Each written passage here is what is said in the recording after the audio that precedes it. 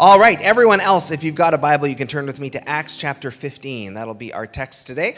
We are continuing on through our series that we've called Truth Seekers. We will wrap this up next week, and then we'll move on to some other things. And just wanted to take the fall talking about what does it mean to be a people who are devoutly committed to truth, and to be able to say that as followers of Jesus, we are actually more committed to truth than anybody else. And how do we navigate the challenges of that in the age in which we live, where there are a million different opinions and a million different versions about what truth is? And so we wanted to talk about what do we do? How do we measure? How do we check? And so if you've missed any of the sermons, you can catch up with them online. They're all there on our YouTube channel. We have our audio podcast up as well. And I would encourage you to do that, just because there is a bit of a progression of how the teaching has built upon itself and the different sermons, how they interconnect. So I'll encourage you to go catch up. And as we get ready to wrap this up next week, just a reminder, it's an easy series where it's very easy to say, well, I know someone else who needs to hear that. But I've been saying all along, no, you're the one who needs to hear that. I'm the one who needs to hear that. There is nobody so pure, so smart, so holy that it's not possible for them to be deceived. It's just something we are warned constantly in Scripture to be aware of. And we've been using the example of Adam and Eve, who were sinless at the beginning and saw God face to face and knew who he was, knew his glory, knew his voice, were right there with him. And when the enemy came knocking, they were still deceived. They fell into deception. And so there is nobody who is so close to God or so pure that this isn't possible. It's just part of our fallen human nature. And so we want to be able to make sure that we are all paying attention. We are all doing our homework. We are all digging into truth everywhere we go. And as we get ready, we're in November now. How about that? We've made it through to November in just the longest year ever. 2020 just feels like an eternity long. And when you think of March, when everything started, and just how long ago that feels, and we've gotten through spring, and we've gotten through summer, and we've gotten through much of the fall, and we're heading into winter now. It's going to be Christmas soon. And I was Googling this week because everything in the news is bad, right? Everything everywhere is just between COVID and restrictions and surging cases and new lockdowns and an American election and racial tensions, and there's a locust plague in Africa, and there's just so much going on. And then you're reading through and it's like, oh, in 2020, Van Halen passed away this year, and James Bond died yesterday, and Black Panther, and it's just like, man, it's been a heavy year. And so I was Googling, well, what are some good things that have happened in 2020? There's got to be some good stuff. And there wasn't a lot that the internet was bragging about. It was so consumed with what is negative. And I went, but we know that's not true, right? That's not the whole truth. It's been a hard year, but there's been good stuff going on as well. And so as I was looking to, well, what's been good around the world in 2020? Of course, there's lots of stories of amazing things. There's weddings happening, and they're happening differently, but they're happening. And there's babies being born. And there's cool breakthroughs happening in technology and in science. I read something that talked about creation got a breath when lockdown was happening. And air quality improved, and water got better. And it's not staying that way as things pick up again, but there was just a moment where it was like, okay, so what are we going to do to help steward the creation well and make sure that we're taking care? And so there are good things happening everywhere. And as I look at the church, not just our church, but the church in general, and just having heard so many stories of, hey, we've had amazing family time this year, or I've learned a new hobby this year that I never learned before, or God spoke to me in the quiet of having to take a break from work for a while, and God's given new direction for my life. There's good things happening there. And so as I look at church itself and say, hey, we had to reinvent church this year entirely, and no one told us it was going to happen. It was just bam. And every church had to recreate itself. And you know what? By the grace of God, we've all figured it out. And we figured out, how are we going to keep worship going, and how are we going to keep teaching going, and how are we going to keep community going? And churches everywhere have had this just bomb dropped on them this year, and churches everywhere are figuring it out. And I had a meeting with some pastors this week, and everyone's figuring it out a little differently, but it was so cool to hear.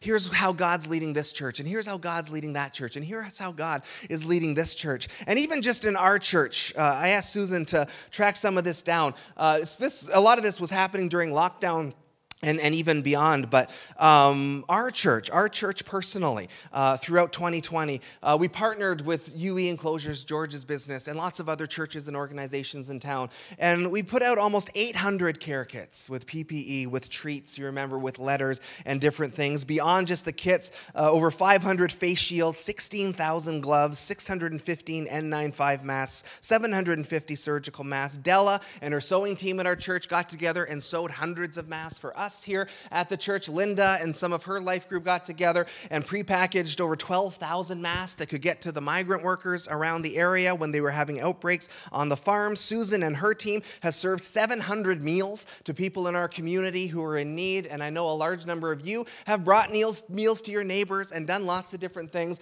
So there are just cool things that God is up to. There are cool ways in which we've been able to engage with our community in a new way. There are cool things that God has put in your heart. I'm just going to throw this out there, though. Of all the things I just said, all female-led, gentlemen, all ladies were taking the charge on those things, with the exception of George, who spearheaded the kits there. So I'm not trying to start a competition. I'm just saying, men, we're definitely losing the competition. And so there's been cool stuff going on, and then just stuff like this. Mary Clausen was up here sharing back in the summer some of her story of her pregnancy journey and trying to get pregnant again. They have their daughter Sierra on the left here, and we're trying to have another, and just the heartbreak and the loss that went through with all of that. And so they began fostering, and they began fostering Zoe, the little girl on the right, and began an adoption process. And everything got delayed with COVID, right? The courts were shut down. Everything was shutting down. But we found out this week officially that Zoe has been legally, officially adopted into this family. And so that is a done deal and a settled matter.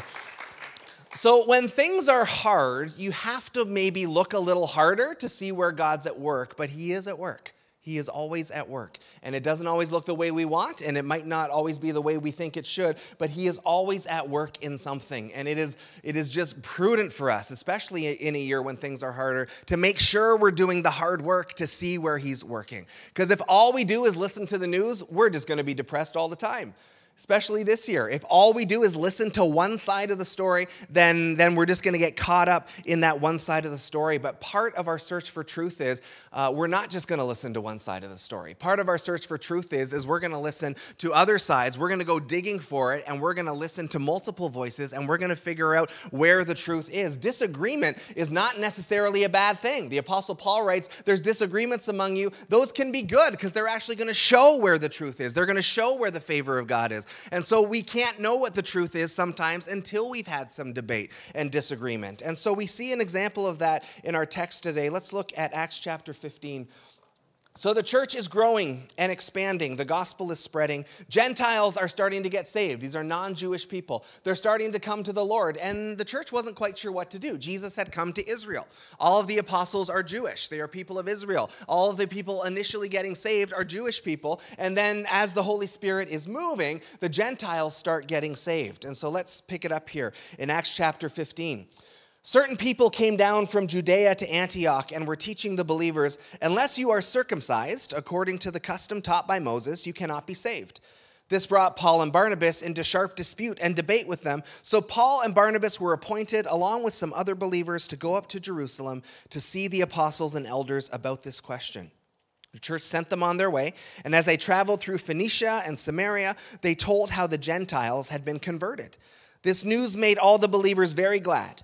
When they came to Jerusalem, they were welcomed by the church and the apostles and elders, to whom they reported everything God had done through them. Then some of the believers who belonged to the party of the Pharisees stood up and said, the Gentiles must be circumcised and required to keep the law of Moses.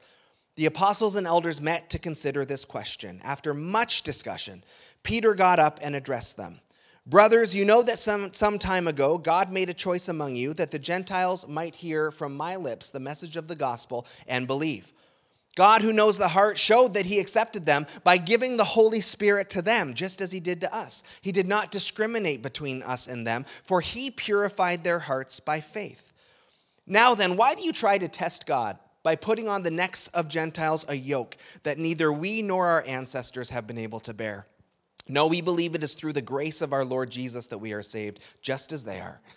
The whole assembly became silent as they listened to Barnabas and Paul telling about the signs and wonders God had done among the Gentiles through them. When they finished, James spoke up. "Brothers," he said, "listen to me. Simon has described to us how God first intervened to choose a people for his name from the Gentiles. The words of the prophets are in agreement with this, as it is written, 'After this I will return and rebuild David's fallen tent. Its ruins I will rebuild, and I will restore it, that the rest of mankind may seek the Lord, even all the Gentiles who bear my name, says the Lord, who does these things, things known from long ago.' It is my judgment, therefore, that we should not make it difficult for the Gentiles who are turning to God. Instead, we should write to them, telling them to abstain from food polluted by idols, from sexual immorality, from the meat of strangled animals, and from blood. For the law of Moses has been preached in every city from the earliest times and is read in the synagogues on every Sabbath." And so that does become church policy. They all agree. They say this feels like the Holy Spirit to us, and so we are going to make that our new policy moving forward. So this gets called the Council of Jerusalem. It happens somewhere around 50 AD. So it's a couple of decades after Jesus has left the earth. And the gospel is spreading quickly and in lots of different ways. And it gets to the heart of the question, well, what is the truth on this matter? There is some disagreement amongst the teachers of the church. Some of them are saying, hey, we believe that all the Gentiles need to get circumcised and become Jewish, essentially, in the way that they're living out their faith. Some of the apostles and teachers don't agree with that. They say, no, hey, if they've got the Holy Spirit, that's what they need, and God's proved that he saved them. They don't need to add anything to that. And so there's a debate, and the question rises, well, what's the truth? And for those who come from the party of the Pharisees, which sometimes gets just called the circumcision group, they come to that opinion fairly. Because in the Old Testament law, it said that if a Gentile wants to follow the Lord, they can, but they have to be circumcised and they have to follow the law. And so they have Bible backing up that opinion. They're not just making it up. It's not just tradition talking. They are saying, hey, our understanding of the scripture is that if you're a Gentile who wants to walk with the Lord, then you have to be circumcised. You have to follow the law. They come by that fairly. But the apostles don't agree with that interpretation, and so they need to get together. And I just love the picture of the search for truth that this brings. Because they have different views, they have different opinions. They don't say, hey, shut up, circumcision group, we're going to block you on Facebook because we don't like what you have to say. They say, all right, let's sit down. Let's have much discussion and debate. Let's hear from the circumcision group. Let's hear from Peter. Let's hear from Paul and Barnabas. James says, let's open the Word of God. And as they wrestle through it together, the truth begins to emerge for them. And so as we talk about being people who are searching after the truth, we're just to remind you where we started in week 1. The search for truth requires a careful investigation into evidence.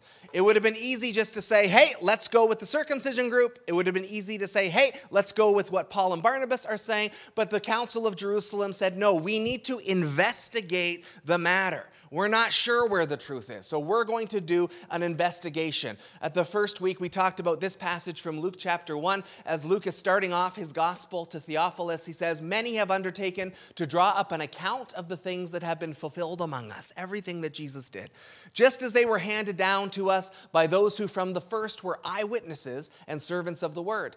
With this in mind, since I myself have carefully investigated everything from the beginning, I too decided to write an orderly account for you, most excellent Theophilus, so that you may know the certainty of the things you have been taught. So the apostle, or as Luke is writing, he's saying, okay, so I have gone to the eyewitnesses. I've made a careful investigation. I have done my homework. I have dug into the truth. I didn't just believe everything that I've heard. I have actually done a careful investigation. And in an age where truth and claims of truth just pop into our phone all the time, when everybody's walking around, well, I heard this and I heard that, and this person said this and that person said that, this preacher saying this, that preacher saying that, how in the world are we supposed to know what's true and what's not? Well, one thing for sure is we better do a careful investigation. We don't just grab onto the voices that we like. We don't just listen to everything and take it as truth automatically. The Word of God says that we are to test all things. 1 Thessalonians 5:21. Test everything. Hold fast to what is good. Abstain from every form of evil. That includes the words that I am speaking to you right now. Test everything. And we've talked in previous weeks about how we test by the Word of God and by the Spirit of God, how we test by the example of Jesus Christ. And so we don't want to just assume that everything is truth automatically. And we also, on the flip of that, don't want to become cynics, because some of us just look at everything and all we're seeing is what's wrong. And that's cynical, and that's not a good and godly quality. But to look with a critical eye, I don't mean an eye full of criticism, but a critical eye that says, okay, this person is claiming truth. Why am I agreeing that that is the truth? And that's really the question. Why do I agree that this is the truth? I've been to school for many years, and Pastor Sarah told me this about you, actually, Ben. This week, Ben has also been in school. He's working on his master's degree, and there's lots of different opinions that come up at school. And Sarah said, Ben is really good when he's discussing something with somebody. If they say something that he doesn't agree with, he doesn't get mad at them. He doesn't get accusatory. He doesn't say, here's where you're wrong. But he just says, why do you believe that? Why? Then it's a question and not an accusation. And then he can bring his viewpoint. And I go, that's good, Ben. I didn't tell you I was using you as an example today. But that's a good critical eye without being a cynic, right? That's saying, hey, this person might actually have something to teach me. There's humility there. And we talked last week about Philippians 2, which says, in humility, consider others better than yourself. And so if I go into every disagreement knowing I'm right and knowing that you're wrong, I'm not considering you better than myself in that moment. There's a humility where I don't have to agree with everything you say, but just to ask the why. Why do you believe that? What scripture are you basing that on? Have you considered this scripture over here? And so we want to be able to test everything, just to be wise and discerning, and in our discernment, we test things. The search for truth requires careful listening to multiple voices. This is what happens in the Acts 15 story that we just read. They don't just listen to the circumcision group. They don't just listen to the apostles. They say, we're not sure where truth is, and so we're going to listen to everybody, and we're going to trust the Holy Spirit to lead us into truth as we do that. I don't mean listening to every single voice out there. We'll come back there in a second. But Proverbs 18:17, this was a life-changing verse for me when I came across it while I was in school. In a lawsuit, the first to speak seems right until someone comes forward and cross-examines. So my kids come to me sometimes, right? Kaylee will come in. He hit me. Ah! I'll say, what happened? She'll say, nothing. I was sitting there minding my own business, and he walked up and hit me for no reason. I go, well, that doesn't sound true. But Matt, get in here. What's your story? Why did you hit her? You shouldn't have hit her. Well, she hit me first, and she called me a name, and she hit me, so I hit her back. Okay, so there's more to the story. And I'd be a bad father if I just went, Kaylee's right, forget what Matthew has to say, Kaylee has the truth, and that's it. So when someone's speaking, they can sound very wise, it can sound like truth, but there's wisdom in letting the cross-examination happen. In the Old Testament law, when someone was going to court, it was never allowed that just one witness could come forward. There had to be two or three. There had to be more than one voice. There had to be multiple voices weighing in on what the truth is. If we're going to search for truth, I can't just latch on to the first perspective that I hear. I need to hear the other side. We talked last week about disputable matters. You can't just pick the verses that line up with the way you land on those disputable matters and stop there. You have to engage with the other side. If I'm writing a paper for school, I'm not allowed to just say, hey, here's the scripture passage, here's what I think it means. I have to say, here's the scripture passage, here's what I think it means, here's what people who disagree with me say, and here's why I think they're wrong. You can't just ignore the opposing voice. In a courtroom, you can't just ignore the opposing side. If you were arrested and you knew you hadn't done anything, if you were innocent and you'd been arrested for a crime and you go into court and the person accusing you gets up and says, hey, Jeff did this thing to me and he broke the law and he needs to go to jail. And if the judge just said, well, that's all I need to hear, guilty. You go, that's a terrible judge, right? That's a terrible judge. And if we're going to be judgers of truth, which we are called to be, we can't just listen to one side either. That makes us terrible judgers of the truth. In a lawsuit, the first to speak seems right. It sounds like truth. It sounds like wisdom. But then the cross-examination happens and you go, oh, there's another side to this. Maybe the other side is actually the truth, but I need to be able to listen to both so that I can figure this out. So when we're trying to discern in this life, like most of us get our news from certain sources. Most of us enjoy certain news sources better than others, but there's a couple of big ones. One of them would be Fox News. One of them would be CNN. And so I know a lot of us like Fox News, and we tend to be more conservative. A lot of Christians by nature. Fox News has a very strong conservative bias. CNN has a very strong liberal bias. Now, my point is, If you were to watch Fox News, Obama never did anything right, and they will always defend Trump on everything. If you were to watch CNN, Obama was practically a messiah, and Trump can never do anything right. Now, these are secular news sources, right? They are not the inspired Holy Spirit coming to bring truth to us, right? These are human organizations. My point is, if I'm getting all my news from CNN, that's incredibly unwise. I thought someone would amen that. If I get all my news from Fox News, that is equally unwise. Both of these sides are bringing biases to the table. Neither one of them are flawless. And so if I want to know the truth about Donald Trump, then I'm going to hear what Fox News has to say about him. I'm going to hear what CNN has to say. If I want to know a little more about the truth of Trudeau, I'm going to listen to a conservative news source and I'm going to listen to a liberal news source because neither one has the market cornered on truth. And if I'm only listening to one side of the story, I'm not searching for truth overly well. And so we're all bringing biases. We said this in week 2. There is nobody so pure and so holy that they have shut down all of their biases, all of their worldview, all of the lenses. The conservatives will always come with a particular lens and viewpoint. The liberals will also always come with a particular lens and viewpoint. So on my phone, honestly, I have Fox News app and then I have CNN right beside it. And I'll go, all right, what do the conservatives think about this particular issue? What do the liberals think about this particular issue? Almost always, I'm sure the truth is in the middle sometime, just like when my kids fight. The truth is usually in the middle somewhere. Neither one of them has the market cornered on what truth is. When it comes to our understanding of the world, are we letting a cross-examination happen? Or are we just pre-deciding one side and ignoring the other side? There is wisdom that can happen when we listen and let that cross-examination happen. When it comes to the body of Christ, yesterday was Halloween, obviously, on October 31st.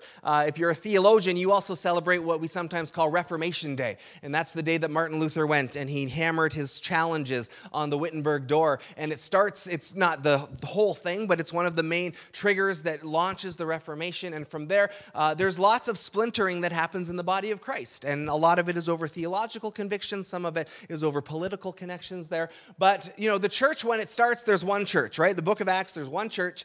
And then about 1,000 years in, there's the Great Schism. So the East and West break off from each other. 1517, the Reformation happens. And out of the Reformation, there's a lot of splintering that happens in the Protestant church. But all of these are grounded in Christ. All of these are grounded in the Word of God and have different convictions, maybe, different emphasis on certain things. I'm not saying every teacher out there is. I'm talking about these major streams of the church. And one of the things I've loved about being in school is getting exposed to so much.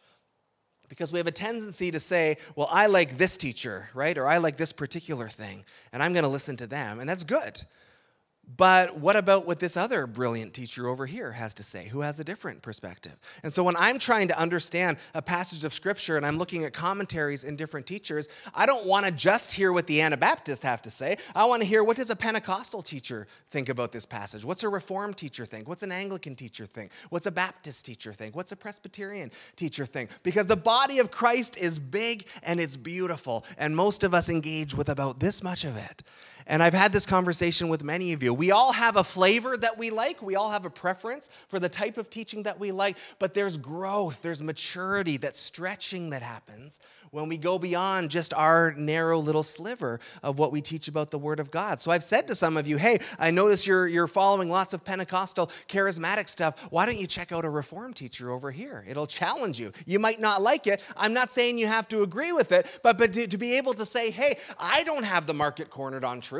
My stream of the church doesn't have the market cornered on truth. There's wisdom in looking at what other people have to say. And so I'm not saying listen to everybody, just to be clear, because that would be a stupid thing to say, especially in the age of the internet.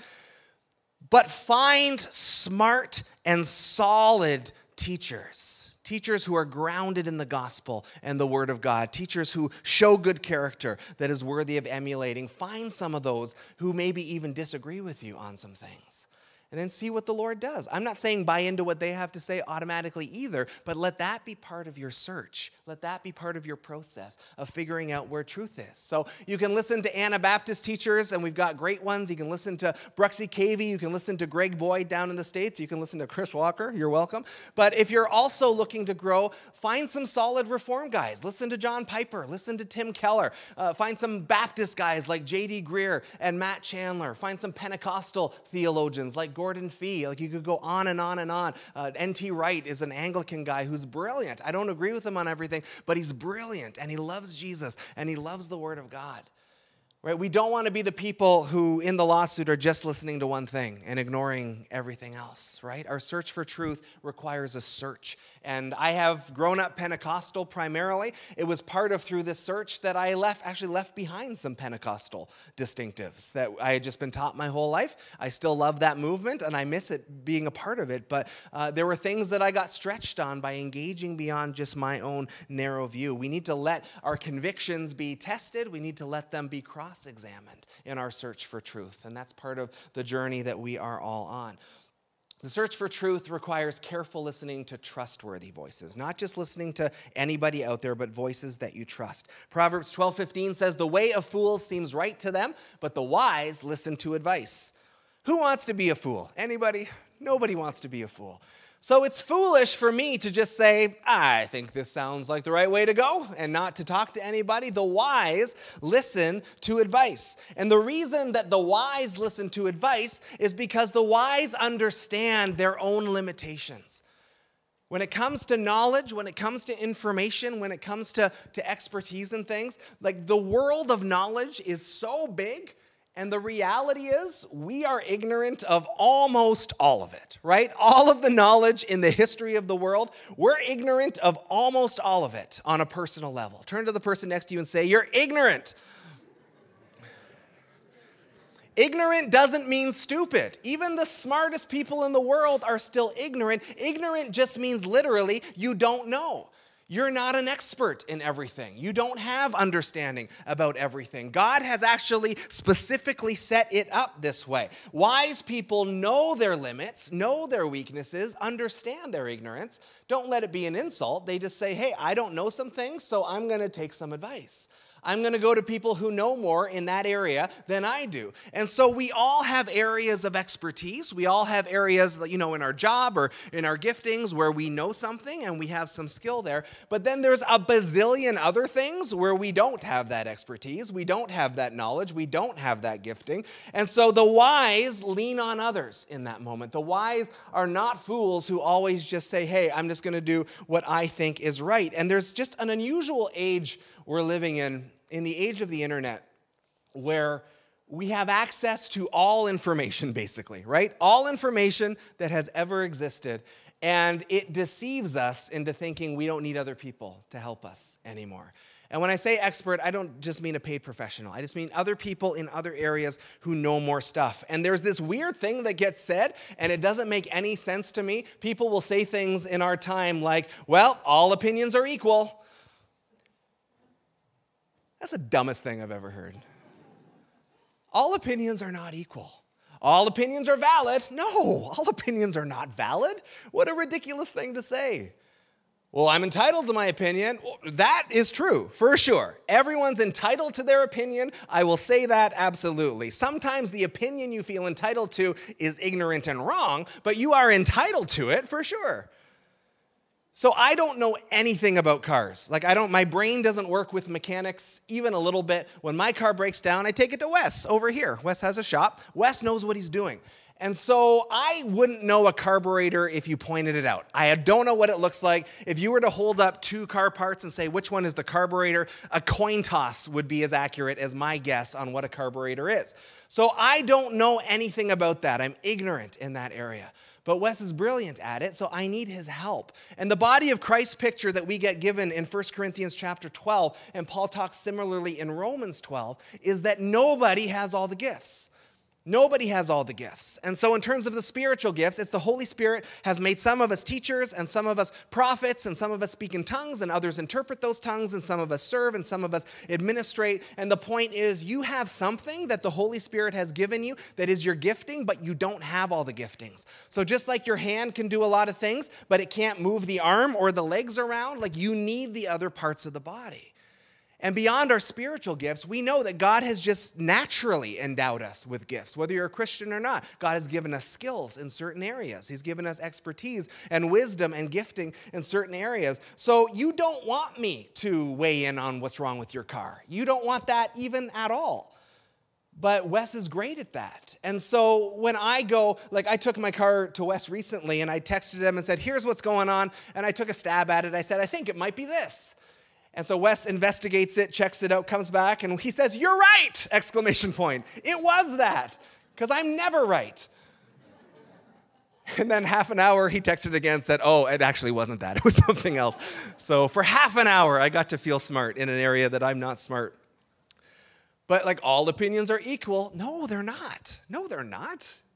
You don't want me weighing in on your car. You want Wes to do that. You don't want me weighing in on airplanes. You want Jason to do that. You don't want me designing things. You want John to do that. You don't want me baking things. You want Chris to do that. It's not all equal, and it's not all valid. Now, we are all entitled to our opinions, but we need to understand that sometimes our opinions are not right. And this is where we need to lean on people. We need to be the wise who are looking for advice, who are looking to others. And again, in the age of the internet, when we have access to everything, like the internet doesn't discriminate, hey, by the way, guys, this is good information and this is not good information, right? It doesn't tell us that ahead of time. And it tricks us into thinking we don't need to lean on other people because we can just Google it. But you can never Google enough, whether it's a theological issue, whether it's a car question, whether it's navigating the political situation or doctors or whatever. Like you can never Google enough to not need other people still. You can't. You can get the information. The internet bestows information on us, but it doesn't bestow wisdom. It doesn't bestow application. It doesn't bestow expertise. It doesn't bestow gifting. So tell me if this sounds familiar. This has happened to me before. I have some symptoms show up in my body. I Google the symptoms. I know I shouldn't, but I do it anyway. And I Google the symptoms and I read some things and it makes me alarmed because Google tells me I have a deadly disease. And so I go to the doctor and I say, I've got these symptoms. I've got this potentially deadly disease. What do you think? And then she'll investigate. She'll do her job and she'll say, well, no, it's not the deadly disease. If it was that, you would also have this, this, this, and this. And I go, okay, well, Google didn't tell me I needed to answer all those follow-up questions. Google's a really bad doctor. And so I found the information, but I didn't know how to apply it. I didn't know what to do with it. I didn't go to school to study the human body. I didn't go for years and years and years and focus on how to get people healthy. I haven't done this for a long time, so I can find the information, but I'm a fool in what to do with it. So like my opinion on COVID is not equal to Dr. Luther Hayes' opinion on COVID. It's just not. It's not equal. My opinion should not be carried as weightily as his because he is a professional. He's gone to school. He studies this all day long. God has given him gifting to do that. But the internet tricks us into thinking, no, we don't need those other people. And I've talked to my doctor about this, and she just says, oh, my goodness, like every day people are coming in saying, I have cancer. My phone's told me. And she's like, no, it's not cancer. It's a head cold. Why didn't you come to me first? I could clear it up right away. And like, why spend hours and hours and hours and hours and hours and hours and hours and getting into your head and focusing on these things? Like, we need other people. And it doesn't mean that like on a healthcare thing that doctors are automatically right. It just means that even if they're wrong, their wrongness is rooted in experience and training and knowledge and gifting and expertise. Their wrongness is still going to be better informed than my guess because I Googled something a little bit. The internet's not built for integrity. We said in week 1, it's built for speed. Not everything out there that it says is good. We can't Google enough to not need other people. The wise listen to advice. So we find smart people in our life who we trust. We go to them with our questions. They help us understand. How do we know if someone is trustworthy or if a source is trustworthy or a website is trustworthy? Here's some questions that will help. This comes from my years of school and the kind of questions we ask when we're looking at sources. So number 1, who's doing the speaking? What's their expertise? On the internet, like there were articles getting posted about COVID early on, and I would read the article and I would dig a little further, and they'd be saying, well, this doctor says this, and I would read through and I would go, I don't think this doctor actually exists. I think somebody actually just made this person up, which you can do on the internet. So this should sound like an obvious question, but when we're evaluating a source, let's start with, is this person real? Does this person actually have a personality? Can we follow it up in any way? Because sometimes we can just completely make up sources and just say that that's what they're saying. What's their expertise? I don't mean necessarily they're a paid professional, but what are they gifted at? Why am I listening to this person? Does this person have special knowledge that I don't have? I'm maybe ignorant in this area. Does this person have gifting there beyond what I have? What is their character like? What's their track record? Sometimes there'll be someone who gives a theological opinion, and I go, I just don't really love this person's character. And so I'm not going to put as much weight into their opinion because I don't see that evidence of the fruit of the Spirit. I don't see that evidence that they're walking with the Lord. Have they effectively engaged with the other side of the debate? It's very easy to stand up and say, this is my opinion and everyone else is stupid, but that's not an effective engaging with the other side. Have they actually dealt with the data or dealt with the scripture or dealt with the opinions on the other side in a compelling way that makes you say, oh, so they've actually really thought this through. They're not just saying, I'm choosing my narrow way and ignoring everybody else. Is what they're saying verifiable, reproducible? So whether it's a book we're reading or a sermon we're listening to or whatever, can we verify what's being said? Is there scripture to back it up? In the science world, can we reproduce the results? A lot of people stood up in early days and said, we've solved COVID. And then others went and said, well, we can't reproduce those results anywhere. So you actually haven't solved it. Is there something to this that can actually be tested where we can look to ourselves? What are other experts saying in the field? Or is there a bit of a consensus somewhere? There's lots more we could say. These are just a few. But whether it's a news site, whether it's a doctor talking, whether it's a preacher talking, whatever it may be, we want to be evaluating, hey, why am I listening to this person? Why am I trusting this source? There were times in the early days when a YouTube video would go around, well, this doctor says COVID's no big deal, and then it'd be like, oh, well, he's a chiropractor, right? He's not a viral specialist, he's a chiropractor. And that doesn't mean he's not brilliant at what he does, but he doesn't have expertise into viruses. He hasn't given his life to that. And it's not even that he might be wrong necessarily, but if you're going to listen, like you don't go to your accountant when your tooth hurts, and you don't go to your dentist for financial advice, right? Like you look to people who are gifted by God, who are of character, who have a good track record, and we're going to listen to those people, and we're going to put some weight there as we test it all ourselves. Come on up, worship team. We're just about done. There's also this, James 3:17. James 3 talks about there's wisdom that is not of God, and then there's wisdom that is of God. There's wisdom that is of the earth, and there's wisdom that is from heaven. James 3:17 says, wisdom that comes from heaven is first of all pure, then peace-loving, considerate, submissive, full of mercy and good fruit, impartial and sincere.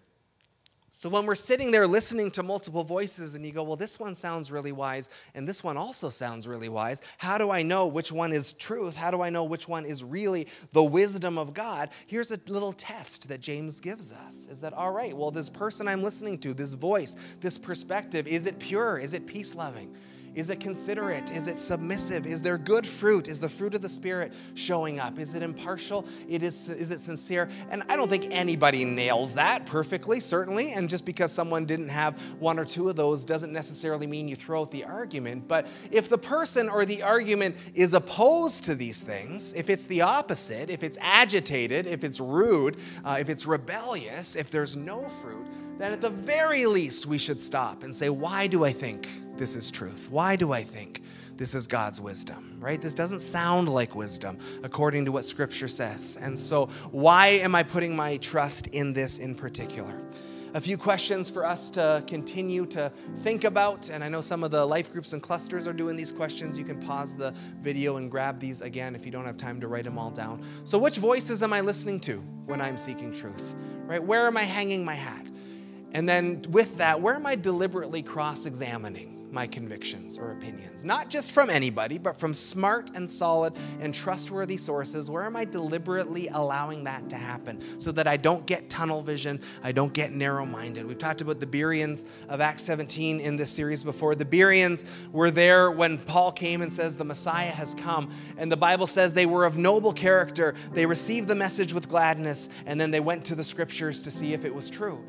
And so it's not just that they went to the scriptures, that's crucial, but it's that, they were willing to let this new idea come in and test it. They were willing to cross-examine it by the word of God, test it and see if it was true. They didn't just say, well, that's not my understanding of who the Messiah is, Paul. They were willing to do the cross-examination. They were willing to say, this is different than what I thought, but what does the word of God say? And they were making a careful investigation into truth. How am I measuring whether a voice is worth considering or dismissing? How am I even thinking about it when I'm listening to a message, when I'm reading a book, when I'm hearing someone speak on the news? How am I measuring whether that's a trustworthy voice or not?